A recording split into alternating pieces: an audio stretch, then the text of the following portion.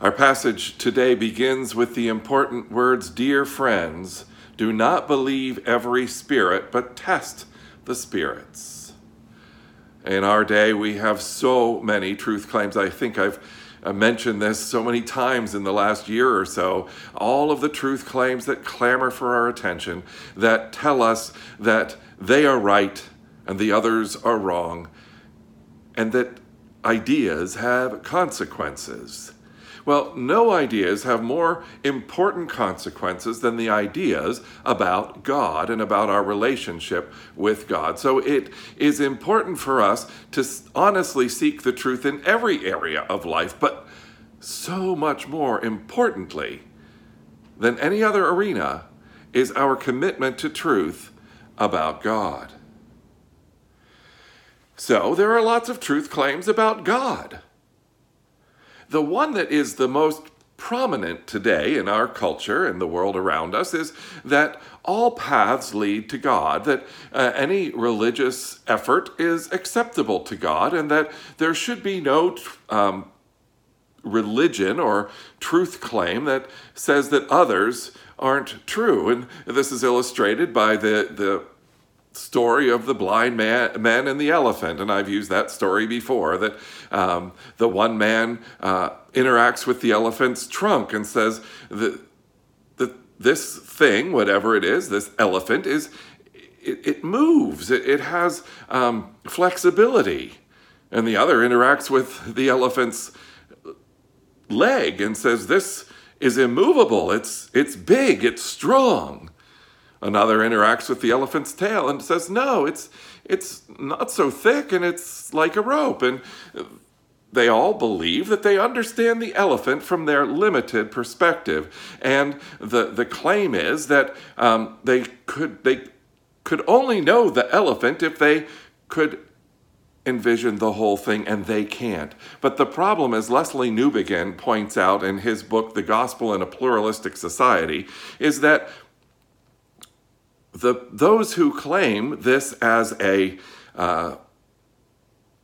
argument for the idea that all roads lead to God are claiming that they see the whole elephant while everybody else sees only a part. Newbigin says, it is imperialistic and arrogant to make that claim. So, what do we do? It is interesting, though, that people who say, well, all religions are equally good, are making a faith claim, are they not?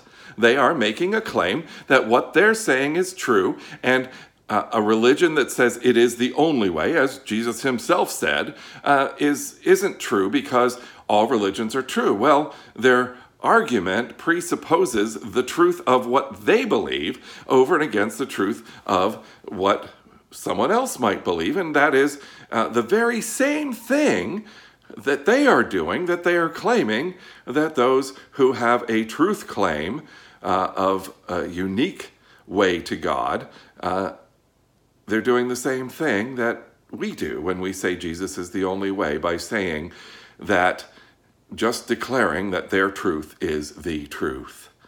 And oh my goodness, how many times do we run across people in everyday interactions, in social media, on television, wherever it might be, who just make a claim and say this is true without any backup, any support. It seems to be the way of the world right now that people just make their truth claims and you have to accept it as true or fight with them about it. But there's no understanding of why they can make this claim. And that's why it is important for us as believers in Jesus Christ to understand why we believe that Jesus is the unique path to God. One of the ways to do this is to ask, what is faith for? What is religion for lack of a better term? Is it to help us feel better, to give us a structure upon which to build our lives? Is it to help us behave better? A lot of people think this way. They bring their kids to Sunday school until the kids figure out how to behave well, and then they don't need to come back. Well, that's a misunderstanding of what the Christian faith is, at least. The Christian faith is not, its main goal is not to make us feel better. Its main goal is not to make us behave better. It is to connect us with God. And any claim, any religious claim, should have this same aim. Should it not? Otherwise, what's the point? Otherwise, who needs it?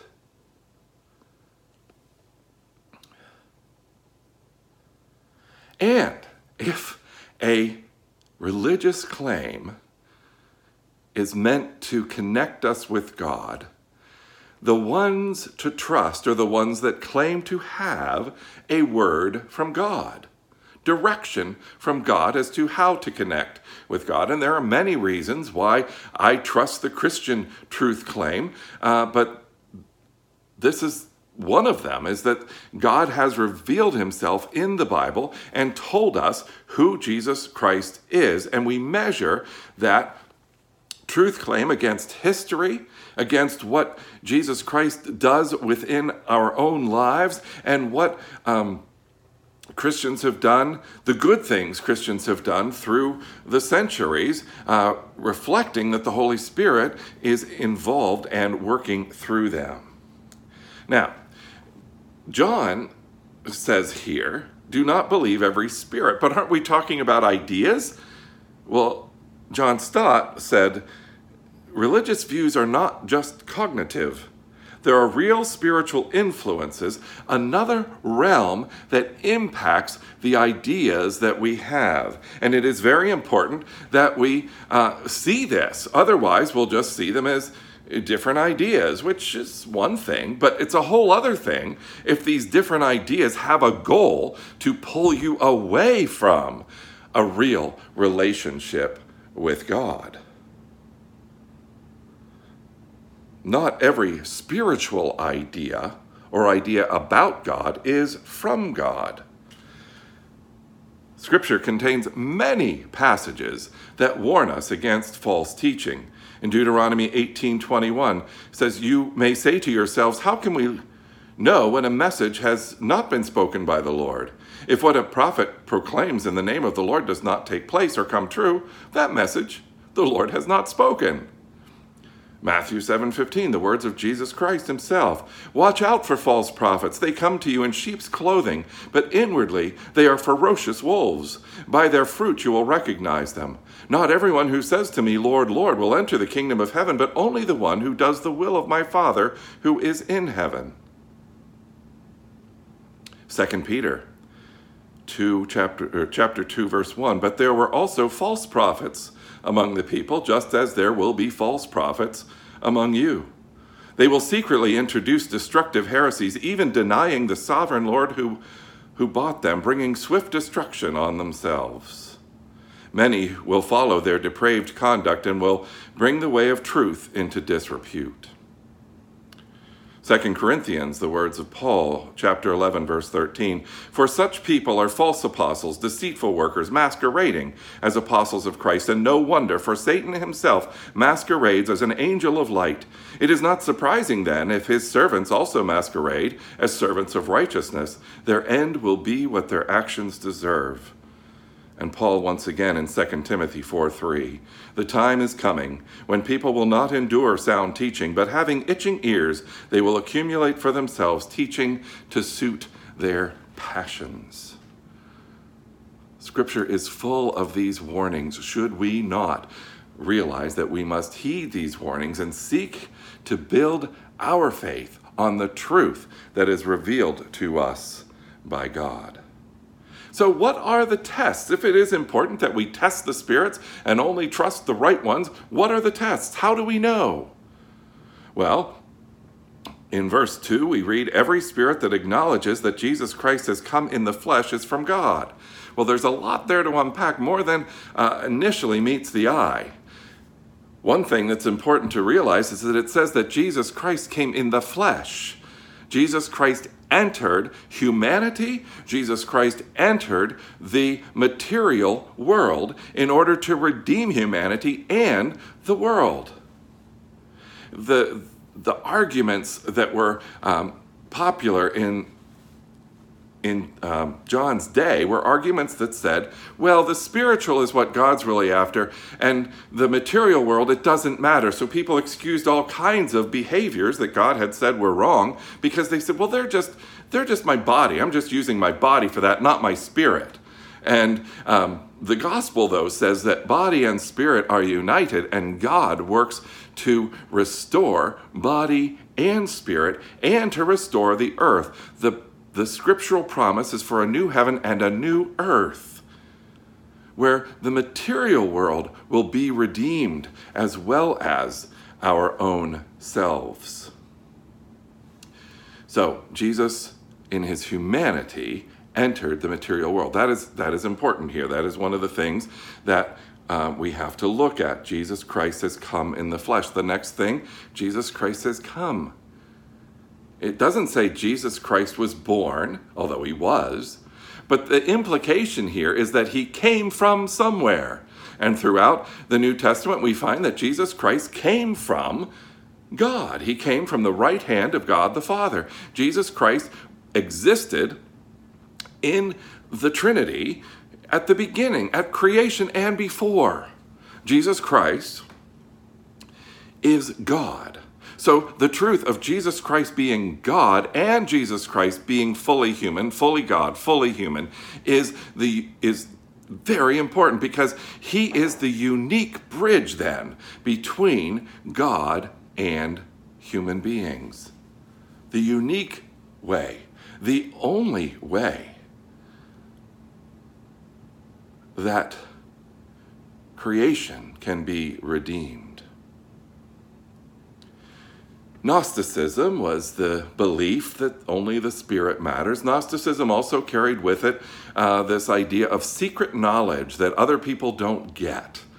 And John and Paul and, well, the other gospel writers, don't go to George and Ringo at this point, but the other writers in the other apostles, the other writers of the New Testament, made sure that people understood that Gnosticism was a mistake. It's wrong. It does not lead to truth. It is not truth. And we have examples of Gnosticism today, in New Age spirituality, which separates the spiritual, the inner spiritual, from any connection with an actual God. We find Gnosticism in the conspiracy theories that say, well, we have special knowledge and wait till you find out how true this is. And then we find out that those things are indeed not true. The spirit of conspiracy theories is the spirit of Gnosticism. It is an arrogant spirit that sets itself up over and against the rest of the world to say, I get it and you don't. Now, there may sometime be something that is true that other people don't see, but generally speaking, it's not. And it's really the spirit behind it of being willing to believe all kinds of things that there's no real proof for just because someone says it. John fought against that, and we should too. The other thing we see is that the true Spirit of God that guides us in our relationship with God maintains allegiance to God. Deuteronomy 13 says, if someone prophesies, and that prophecy comes true, because that's one of the measures, if it doesn't come true, you don't believe it. But if it does come true, and then the prophet says, now, here's a new way, and it's not the way of God, then that prophet is not trustworthy. Do not put your hope in what they are saying, because a measure of truth in these prophecies, a measure of truth in relationship with God, is that it maintains allegiance to God. And then we see in verse 5, these false spirits, false thoughts are from the world, and therefore speak from the viewpoint of the world, and the world listens to them. If the ideas that are coming at you are easy to believe because they fit the thoughts of the world around you, question them. Don't easily accept them. Our natural tendency is to easily accept them because they fit, they're easy. But measure them, as the Bereans were commended for in Acts 17, for measuring everything they heard against what the Scriptures said. Now, it is important for us to measure everything we hear and to base everything we believe on what the Scriptures say. Now, this does not mean that we need to be or should ever be hateful toward the world.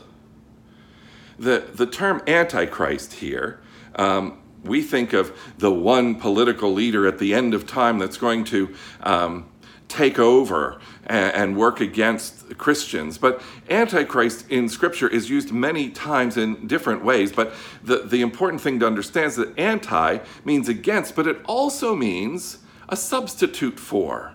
So there are many substitutes for Christ. There are many things that people put their hope in, that they put their trust in for truth that are not Christ. And these are, by this definition, anti-Christs. Paul in Romans chapter 12, verse 2 says, "Do not conform to the pattern of this world, but be transformed by the renewing of your mind. Then you will be able to test and approve what God's will is, his good, pleasing, and perfect will." But the pressures of the world are strong, are they not? And I'm reminded of an illustration I heard this week about what it's like as a Christian to live in the world. And the preacher used the illustration of a submarine that went way, way deep into the ocean. The submarine was made very, very, very, very strong so that it could stand up to all the pressure that is found at the bottom of the ocean. And sure enough, there down at the bottom of the ocean, they saw a fish. A fish was swimming around as if it fit, because it did. This fish, how did it, if someone from that submarine had gotten out of the submarine, they would have died instantly because of all this pressure. But the fish was fine. How was this fish okay in the bottom of the sea under all that pressure? The fish was okay because inside the fish was as much pressure as there was outside. It was designed that way. And we have the Spirit within us. We are designed so that we are strong enough to withhold, to stand up under the pressure of this world. The one who is in you, verse 4, is greater than the one who is in the world. Trust in God. Allow the Spirit to fill you. Then you won't need to be cruel to the world, but be strong and not let the world force you into its mold, as an older version of Romans 12:2 says. I read an article this week called "Don't Go with Your Gut."